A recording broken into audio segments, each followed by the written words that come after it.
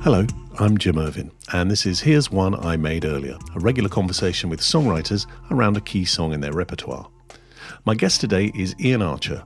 Born and raised in Bangor, Northern Ireland, he started his career as a solo artist in the mid-90s, before becoming involved with his homies Snow Patrol and their offshoot The Reindeer Section, during which time he helped write their subsequent breakthrough song, Run, a top 5 hit for the band in 2005 and a number 1 for Leona Lewis in 2008.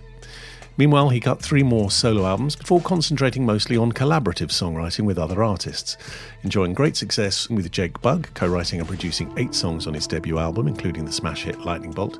And in 2016 came the song we're discussing in greater detail today, Hold Back the River, written of course with James Bay. It peaked at number 2 in the UK chart, sold over 1 million copies, and won an Ivor Novello Award for that year's most performed song. Ian briefly joined Snow Patrol once again for their 2019 tour and simultaneously was the producer of Reworked, an album featuring spacious, reimagined versions of some of the band's best-loved songs. But like many songwriting pros, Ian is constantly working with emerging artists and recently co-wrote and produced Crash Test Kid, the debut album by American singer Sammy Brew. Hello Ian, welcome along. Hey, nice to be on board. Songwriters don't get interviewed much, do they? Is this a rare event for you? Yeah, it is. It is. Yeah, you don't really get the opportunity to talk about the backdrop to these songs too much. There's just some rare moments where you get to witness people's reactions to the songs, like Side of Stage Live. You get some kind of hit from that. But yeah, in terms of being interviewed or talking about the songs, it happens pretty rarely. The odd event here or there, but it's almost like as the songwriter in the room, your audience is the industry, like they're the people that are aware of your input, but beyond that, but it doesn't make it any less enjoyable or any less attractive to me as a thing to do. I still love it. Well, thanks for stepping out from behind the curtain. No, that's brilliant. You grew up in Bangor. What kind of music scene was there when you were growing up? Bangor was a brilliant time to grow up in for music. Actually, at a certain point, as we were coming to the tail end of secondary school, there was a real scene that emerged there in particular. There was a kind of local youth centre that was run by the local Presbyterian church. I think everything in Northern Ireland is run by the Presbyterian church. But this was actually a remarkably great little kind of beachfront cafe that actually all of the maddest people in town seemed to hang out at, and they built a little stage in the corner and any band could play in there any night of the week. So there were a bunch of bands that sprung up around that place, and it just galvanized the whole little community of artists. Whenabouts was that happening? I'd say that was probably like 88, 89, that kind of time. And what had first connected with you musically, even earlier than that? What made you want to start playing and doing stuff yourself? Music was around me from before I was born, essentially. My folks are very, very, very musical. Mom sang and played, led the choir. My folks sang together a lot. A lot of this was also kind of church-oriented in my early days. They would have dragged me and my brother along, would have sang with them. Then I kind of went completely, as you do, completely unhinged in my teenage years. And I guess it was probably, for all sorts of reasons in Northern Ireland and in my life, it was a fairly turbulent time. And I changed schools in the middle of a school year from the high school to the grammar school. There's a load of kind of transitional points that actually, when I look back, were probably really, really disruptive for me. And I just went nuts. And I really discovered music as a way to sort of get through getting into a bit of bother, because my entire sort of social life fell apart, and at about 13, 14, I just completely delved into guitar playing. Picked up my dad's Telecaster, plugged in an amp, and just never looked back. an absolute obsession that I've lived with ever since, for better or worse. And how were the troubles manifesting in Northern Ireland at that point? Were they in the background all the time, or had they kind of abated by that point? I mean, Bangor itself, I moved out of Bangor about 1990 to Belfast to go to university, and became much more, felt much closer to what was happening. Bangor was always a fairly sheltered community that did completely annihilate the co-op with a car bomb on one particular Saturday afternoon when I was about 8 years old, which you can remember. But other than that, Bangor was fairly sheltered. But when I moved to Belfast, then, there were just ongoing cases of people getting shot round the corner, and they blew up the hospital, which was half a mile away. And me and Johnny Quinn from Snow Patrol and Brian Houston, who's another Belfast songwriter, were playing outside Dr. Roberts' record shop one Saturday afternoon, and we had I wrote a song When It Kicks In about this, actually, that references this event, and someone ran out of the crowd on a Saturday afternoon and put a limpet man on top of a police car that just blew up right beside us, effectively. So there were really pretty close to home events that occurred. Quite a few. I could keep going. Not the subject of this podcast. There's another podcast in this. But that is incredible, isn't it? That you and everyone there had to go through that. Yeah, and that's just normality, like massive rifles and getting searched to go in the British Home Stores. So you mentioned Johnny and your friends there. There's quite a high proportion of people from that town in that period have become very successful songwriters. What do you think it was about that atmosphere that produced that? Yeah, it's really fascinating, actually, to see what everybody's done. Northern Ireland, you've got a deep affinity and a deep, deep love for it, and I love being there. And Jesus, there's plenty of times, and even now, that I'd love to live there for many, many reasons. But I also think, especially then, we had a burning desire to get out as well. And I think the people who had a recognition that if I stay here, it's just it's all consuming, and that world it's a difficult province, especially at that time, to break out of. It's much easier now to get recognition. There's quite a good tradition, isn't there, of Irish artists blossoming in exile.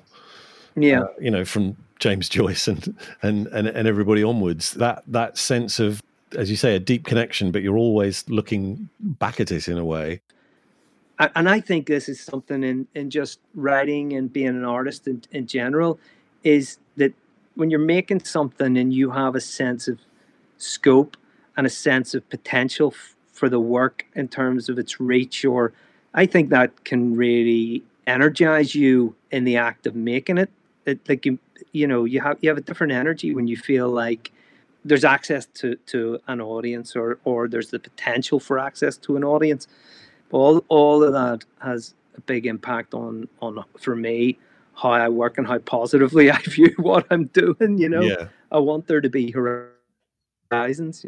When you first started learning to play, what did you want to do? What was the early ambition? I wanted to be a seismic guitar god. Anyone in particular you had your eye on their audience?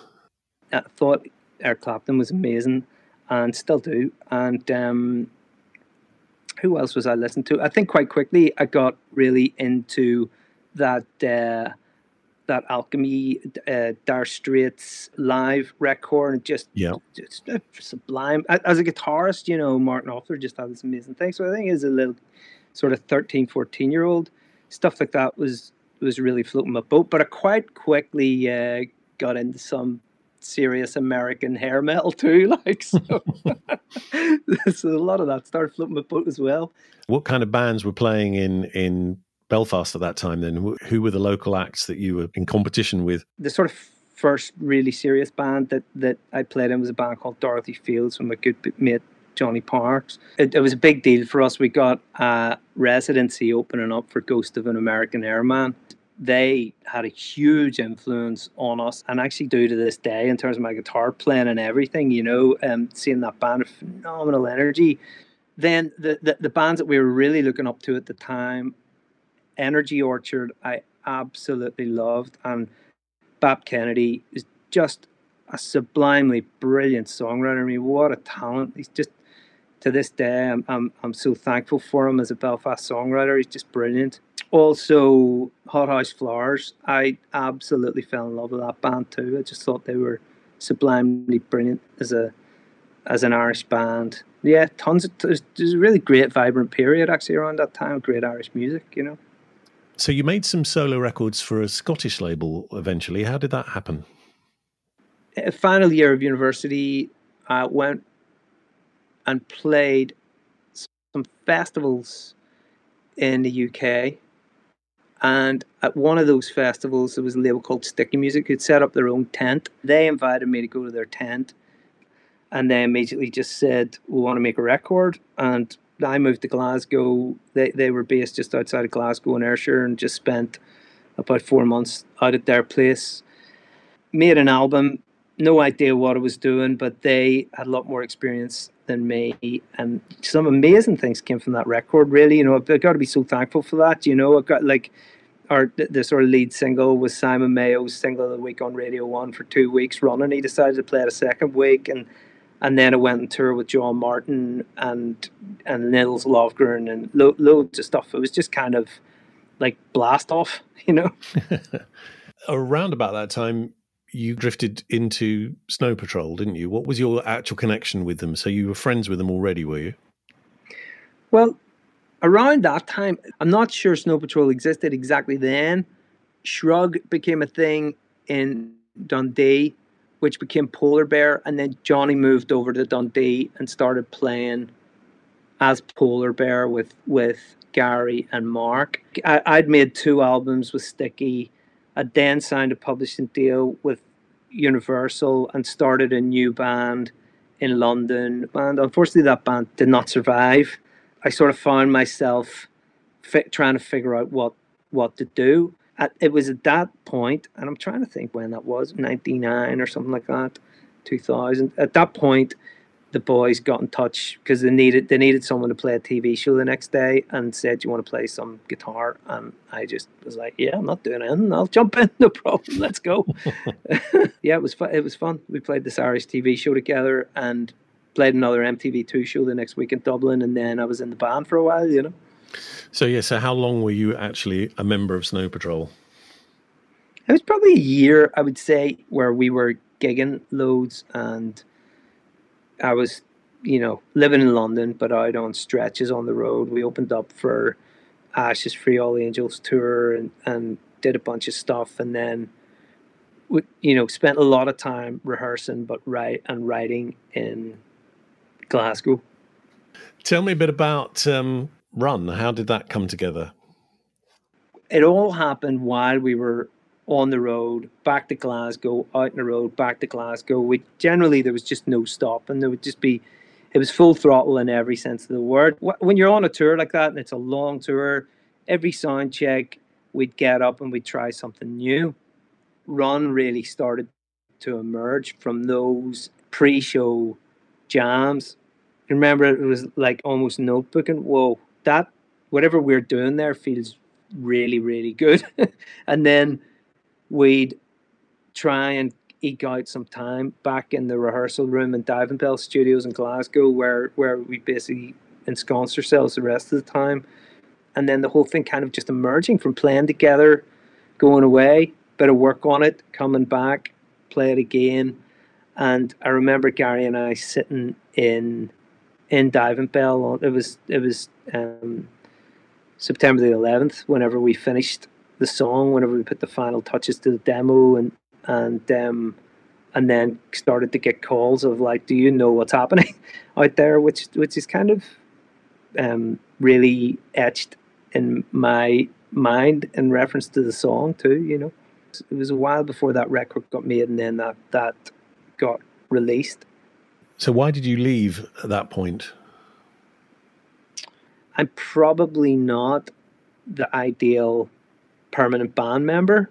I think I've got too many strong ideas of my own, for one thing. So I maybe had a sense that I want to continue making my own records and doing and I had and still do have a career as an artist, and that still felt like it was central to what I did too. I was almost like an adopted member for a year, and then there was a little reset in it. It's worked out phenomenally well for everybody, I think, in that sense, because I still get my fix. And then, so you went on to make Flood the Tanks at that point, didn't you? So was that straight away? Were you writing those songs all that time, or? Yeah, no, I mean, this is a great thing. Like, we at the time when we were demoing and writing Ron and Summer O'Clock is Ticking and Ways and Means and all those songs, all Final Straw, we were almost simultaneously in those sessions. We were demoing. The boys were playing on songs from Flood the Tanks as well, and they were helping me to demo that up. So it was very much kind of like a collective, just a general enthusiasm for everybody's work. And I love those kind of scenes and environments where there's this cross fertilization, just ideas everywhere and people sharing ideas. Yeah. And then the boys came down and played on the record as well, on that one You Always Do. On Flood the Tanks, is effectively Snow Patrol backing me up as well. So it came to fruition on the record as well. How did it feel then when you were doing that and then suddenly Snow Patrol exploded? That must have been a strange sensation. I remember seeing them playing at Glastonbury on TV and doing Run, and it just felt like a moment, didn't it? It felt like, this song's going to go somewhere. Yeah, it blew my mind. It was amazing. Mary, my wife, and I had been living in London for quite a while, and we sort of decamped. I actually decamped to Eastbourne because I was working in a studio there a lot. I wanted a bit more space to finish Flood the Tanks. And we went down there. Mary had been working in labels and management companies, and while I was there, I was trying to finish the record for about a year, and it was driving me absolutely mad. So and my advance was swiftly running out. I remember I was working in a hostel, a homeless hostel in Eastbourne, and then that just started to blow up. And I loved doing that work, but suddenly it felt like a switch went on, and it was just like, we've got to go back to London. This is kicking off. This is amazing, Okay. So for me, it was just nothing but exhilaration and like excitement for the boys. Just an amazing thing to have been a part of it, Was that a stimulus to deciding you wanted to do more collaborative songwriting? Were you being offered things as a result of Run, or how did that transition come about? Yeah, but you know what? I honestly have to say that actually the success of the song and the subsequent Ivor Novello award for the record and everything, all of that brought me opportunities to do that. But I think working with Gary actually so closely was the thing that did it, because that got me into collaboration, because I had never worked with someone that team and oriented and that interested in bringing people together and what can happen when you draw from a group of people like that. It really inspired me, and I'd probably spent too long working with my hand over my book, and trying to make my own, somehow retain control of lots of things, which I think is there's lots of Irish artists that come over to work and exactly like me, it's a real trait. I think it's a fear of kind of losing control of what you're doing. It's understandable. It's very deep in the Irish history and psyche, and so I'd probably been working in that mode for too long, and you end up working really closely with somebody who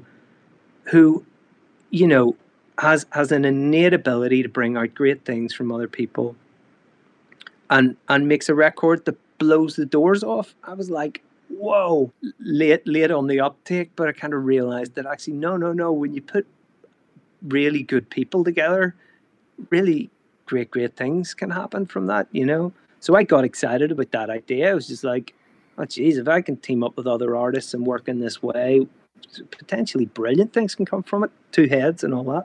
And you're both going somewhere you don't expect, aren't you? So that's... Yeah, completely. And you can push ideas further if you that thing where you're writing with someone who's pushing. It's like, it's beautiful. There's nothing cooler than writing with someone who's really moving something down a track even further than you might have imagined, and you can riff off that. It's brilliant. Conversely, it's not so good when it's the other way around, is it? Yeah, there's definitely plenty of situations where it can be quite static and lacking in flow, and you're really up against it. It's interesting because I think some of the most tense and weird and stunted and stilted environments can still actually breed some pretty cool things. It's an odd thing, the collaborative process. Yeah, we've spoken a bit about this, haven't we? The sensation of people that are dismantling the high while you're in the room, that are winding back on an idea, and you think you've got somewhere, and then they take it down, and that's really awful, isn't it? Yeah. But as you say, sometimes the conflict can produce little sparks that neither of you are expecting. If you don't, in those environments, have the mentality of great ideas are profligate. You don't like that one, let's have another one. Inside your mind, it's like letting go of a beautiful fish that you've just caught for dinner. Yeah. It's like all right, let's let it go. But you're like, no, there's way more. And as long as, and I think so much the psychology of it, of just going, no, I'm excited about the next idea. Let's get something that you love and I love and that's right.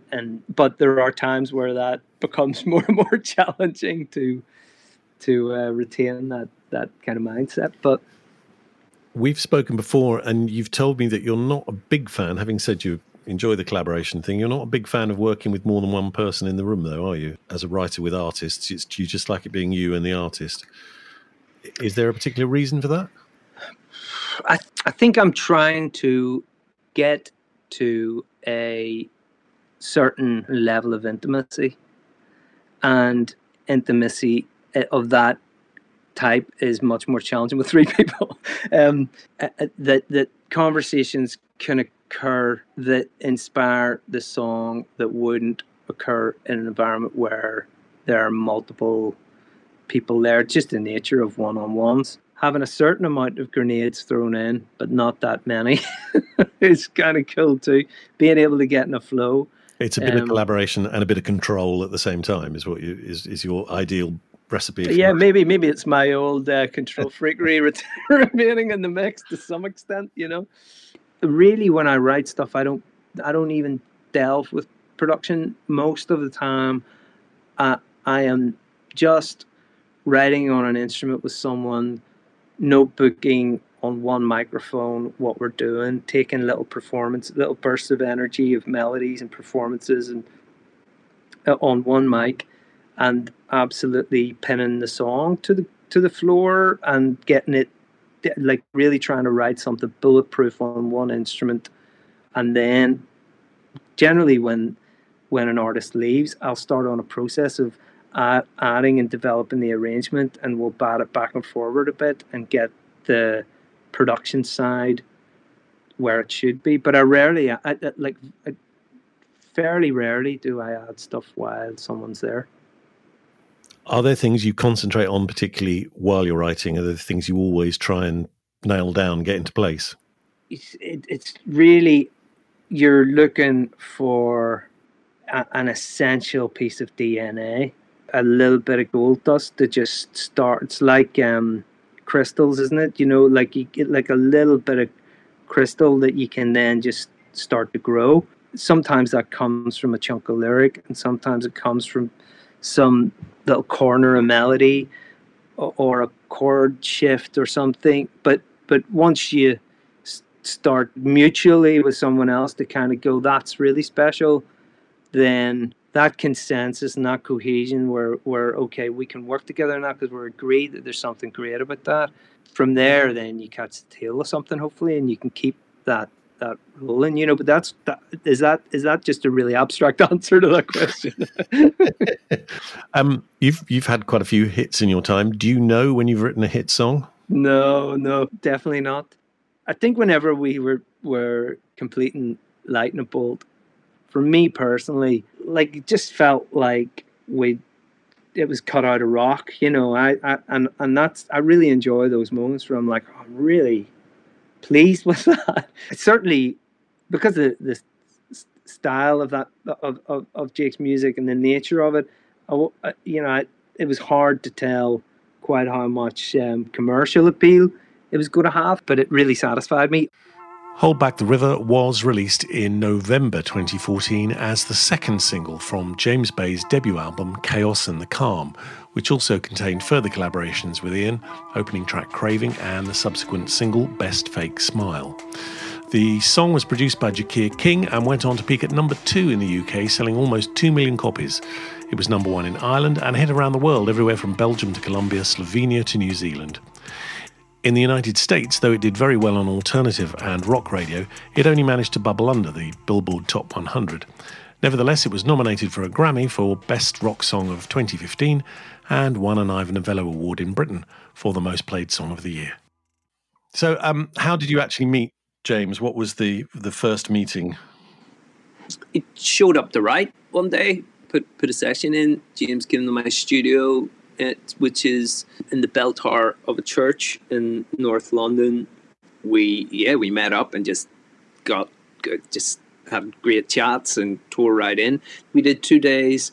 First day we wrote a song, I can't remember what it's called, Who Am I Kidding or something, and pretty much completed it in the first day, and then wrote Craving the second day. So that first song was really a way of us almost road testing, working together and seeing where we coalesced and where we might have differences of opinion, and it just sort of you start to get the dynamics of the relationship and writing together. So sometimes writing something like that in a very free way of like, well, this might stick, or it might be our vehicle to just get off the blocks. That can be quite a good thing, But he came back in, so obviously something was going right. James was feeling good about the relationship and enjoyed writing that song. I mean, we spent the day talking, thrashing out different ideas, trying lots of things, getting a little despondent, getting a little frustrated. Nothing was really sticking. Things were really starting to ramp up for James in his career, and I think he was feeling that. And I think alongside the sort of elation of that, there was also an almost sense of panic and concern of like, wow, my life is potentially about to really change. He was saying, I played a show the other night and I invited a load of family and friends down, and literally I was kind of swamped with industry people and fans and different things.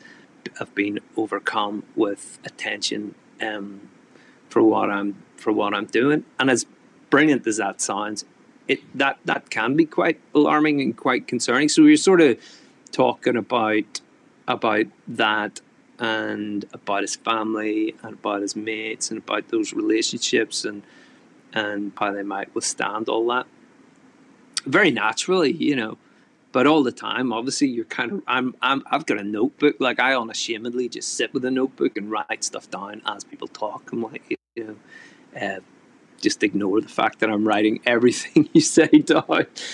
But it's a brilliant thing, because if I write it all down throughout the process, once we catch the tail of a song, the artist then really starts to appreciate the fact that I've noted it all down, because I can go, oh, hang on a second, you said this, da-da-da-da-da. And it always sparks a new idea or a new thought or a new thing when we get a little dry later on. But the first day we really didn't get anywhere at all in terms of writing it. And it was day 2 when James played the legendary guitar riff, basically. like he came into every session with that Epiphone Century, which has become his signature guitar. You know, Epiphone Now Make It, James Bay's signature Epiphone Century.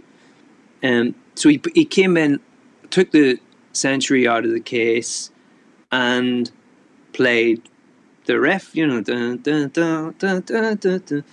Like I kind of was messing around with this, and I really like it. And I heard, that's great. Why don't you just sing that? sing that back. Tried singing it. I said, well, that sounds great. And James is going, well, yeah, it sounds good, but it sounds a bit like this, and it sounds a bit like that. Immediately starting to strip away something that has something fantastic about it, and immediacy, and like, boom, there it is. No, just roll with me for a minute. Just sing that because it feels great. And so we got past that initial hurdle and had something that felt very strong, which potentially you could take at something that's written around a pentatonic scale in that sense and sort of imagine it as a chorus, really, you know, something that the British Eurovision entrance a couple of years ago proved, because they wrote a chorus with exactly that melody. But really it was like, line one, let's go. This feels like the start of a song, and if we use this as our building block for the verse, and we can go one better for a chorus, that feels to me like you're setting yourself a really high bar. Now, there's a sort of gospel element to it, isn't there? How did that emerge? It's written in a church. We're in this room, very high ceiling, stained glass windows, harmonium in the corner, like organ. It's an amazing room to sing in. All the alcoves and everything, really. It's not a huge room, but it's got a very high ceiling. And James loves writing in that room for that reason, because when he opens up his lungs and he's got a really loud voice, the room gives an awful lot back, just because of how James likes to write, or liked to write at that point. He would just play and sing in a way like he was performing to 10,000 people. So he would be stood up with his guitar around his neck and singing at the top of his lungs, which for anybody who doesn't sit in writing sessions isn't necessarily the normal way that things happen. This is totally different, because James is standing in the middle of the room with his legs apart, the guitar out, howling at the ceiling, you know, completely in the moment. So that's quite inspiring in itself. And then it's just like sitting there with a mic open the whole time, all these burbling, nonsensical emissions of kind of James's marvelous voice, you know, kind of rattling around the room.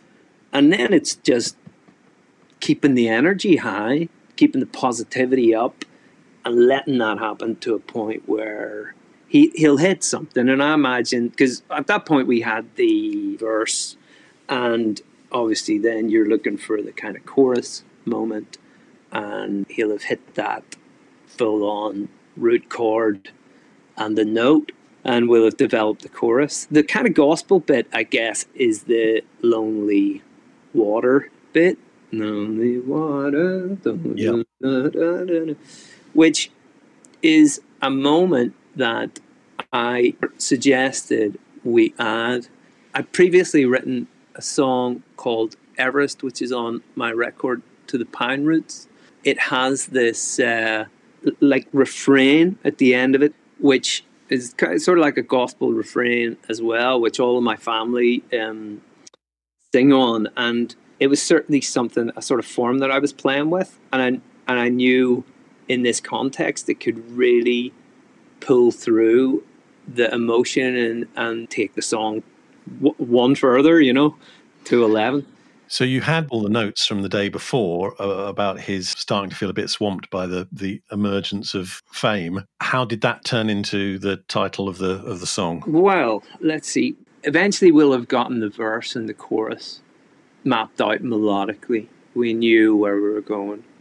And at that point, I'm either searching for the cornerstone lyric of the whole thing, which in this sense would have been Hold Back the River.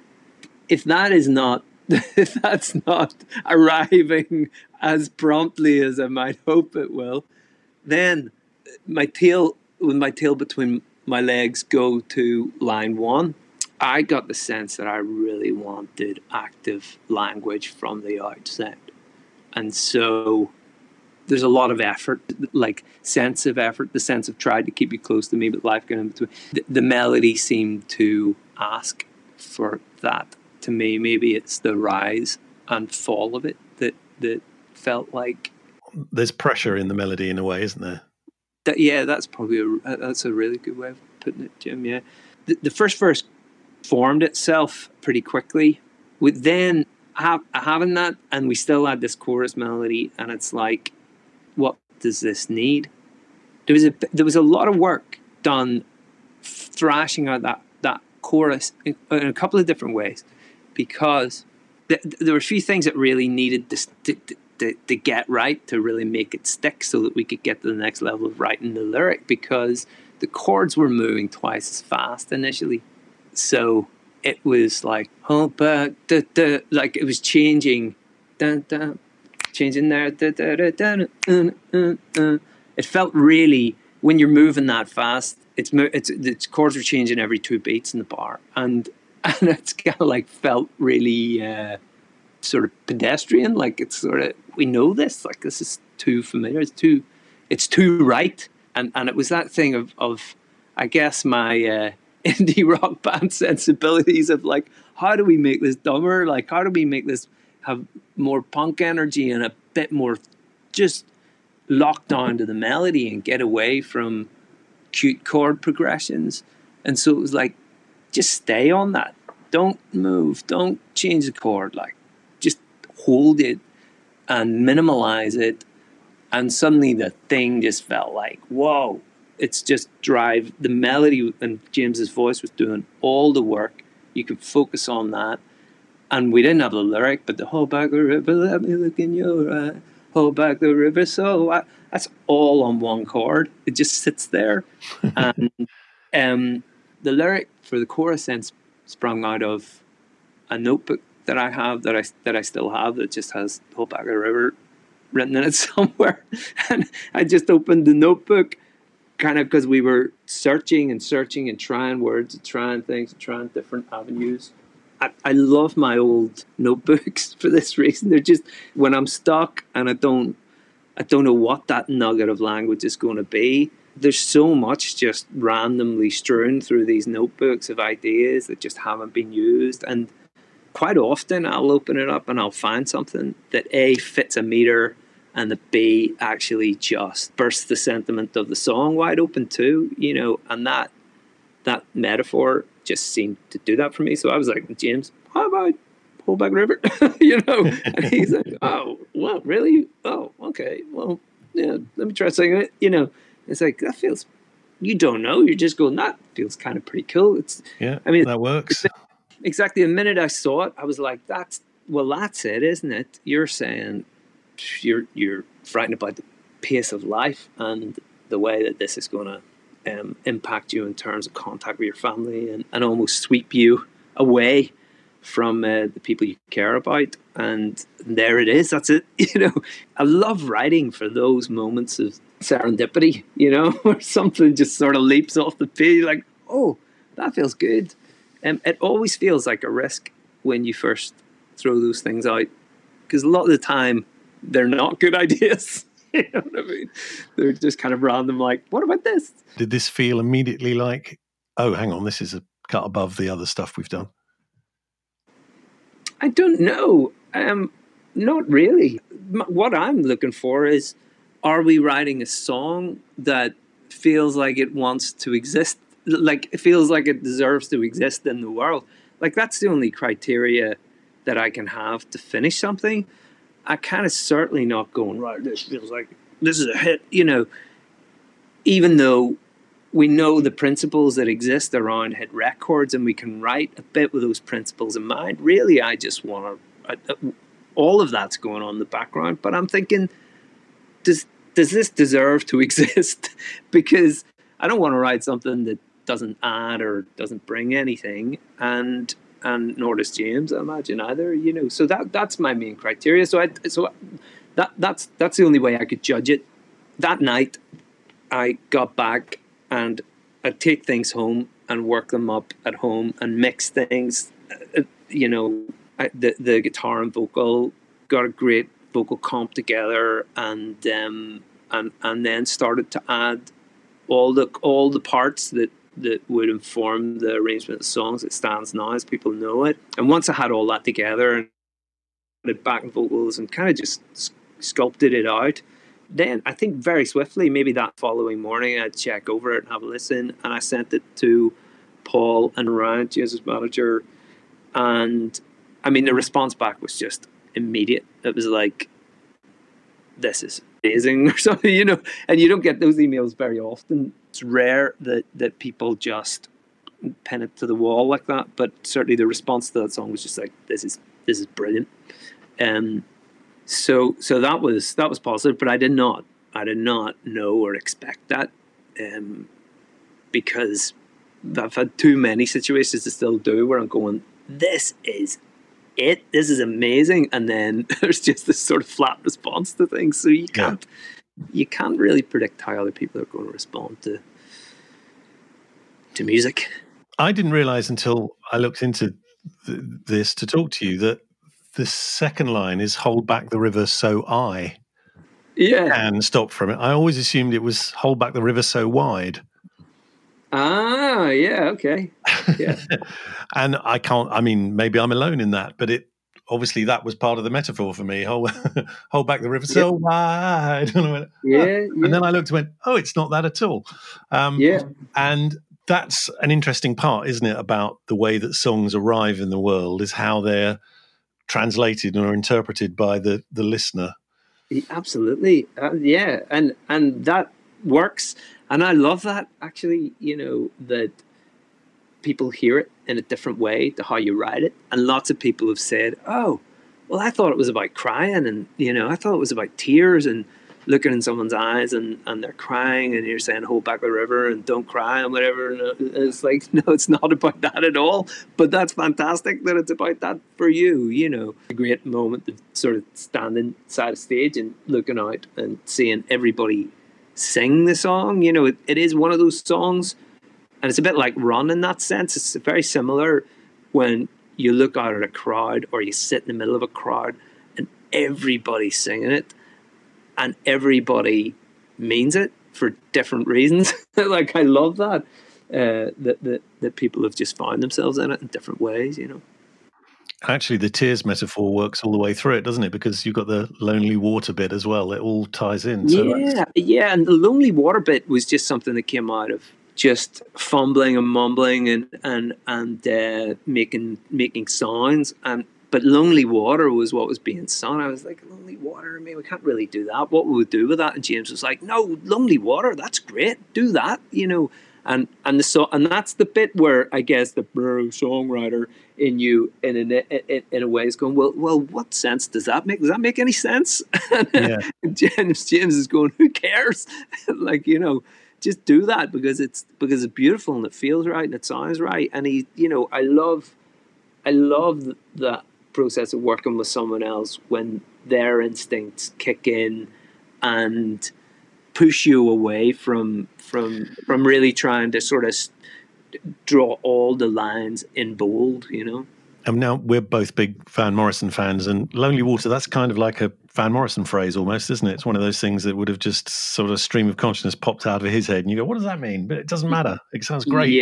Yeah, absolutely. Let that sit and let it be. And yeah, and in a similar way, you know, when you have the absolute commitment of Van Morrison singing, you know, Listen to the Lion, or what, you know, like you've.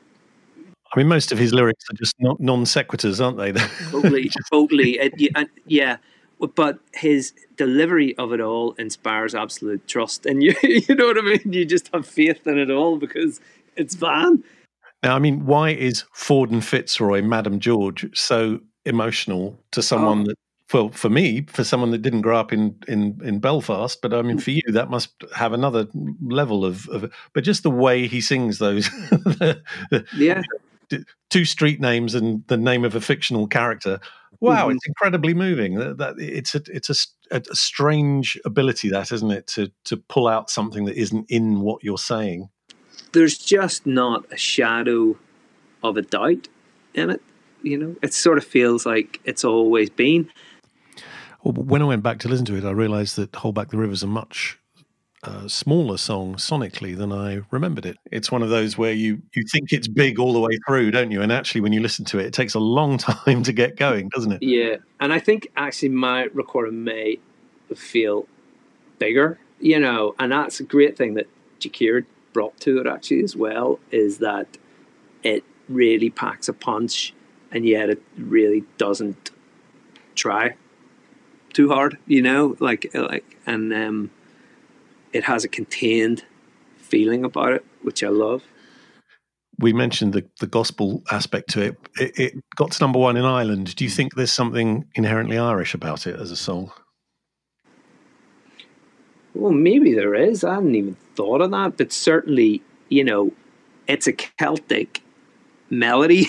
The verse melody is a major pentatonic scale, really oscillating up and coming down, and that is quintessentially Irish, you know.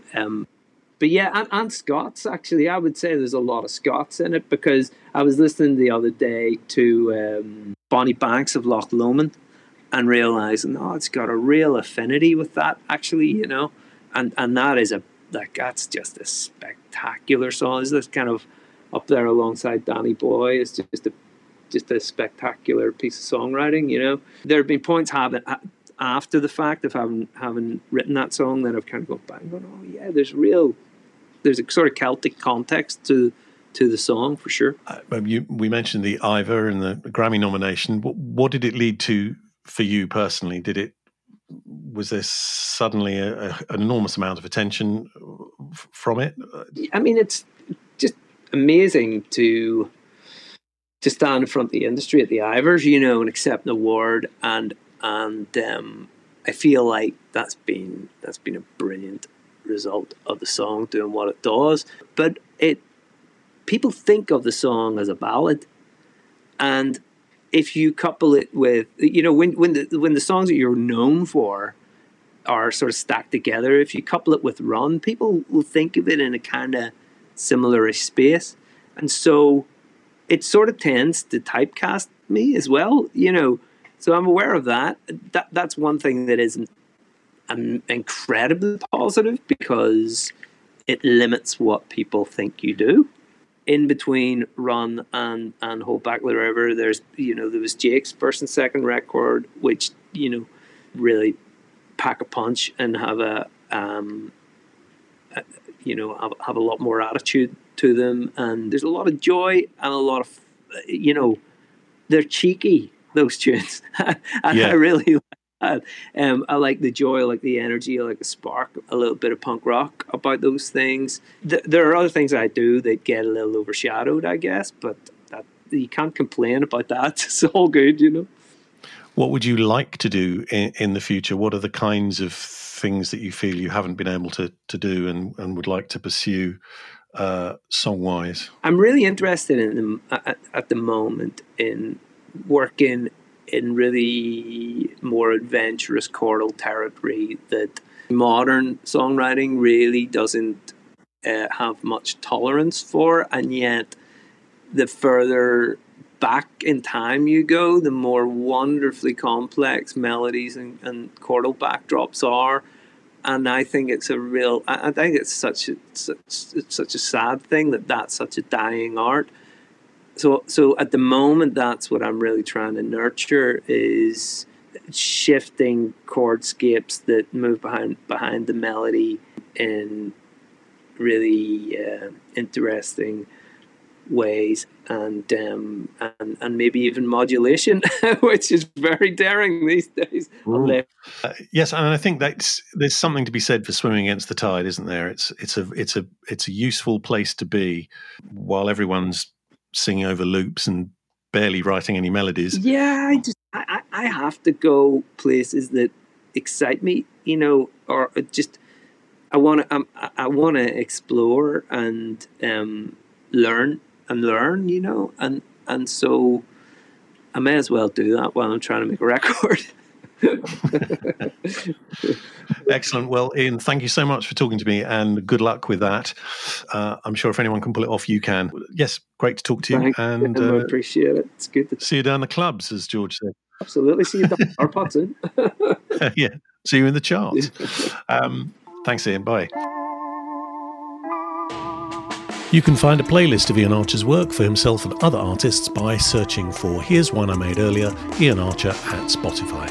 And he spells his name I-A-I-N, by the way. Please subscribe and comment wherever you get your podcasts, and join me again next time for another writer discussing a key work in their repertoire. Until then, stay well. Bye-bye.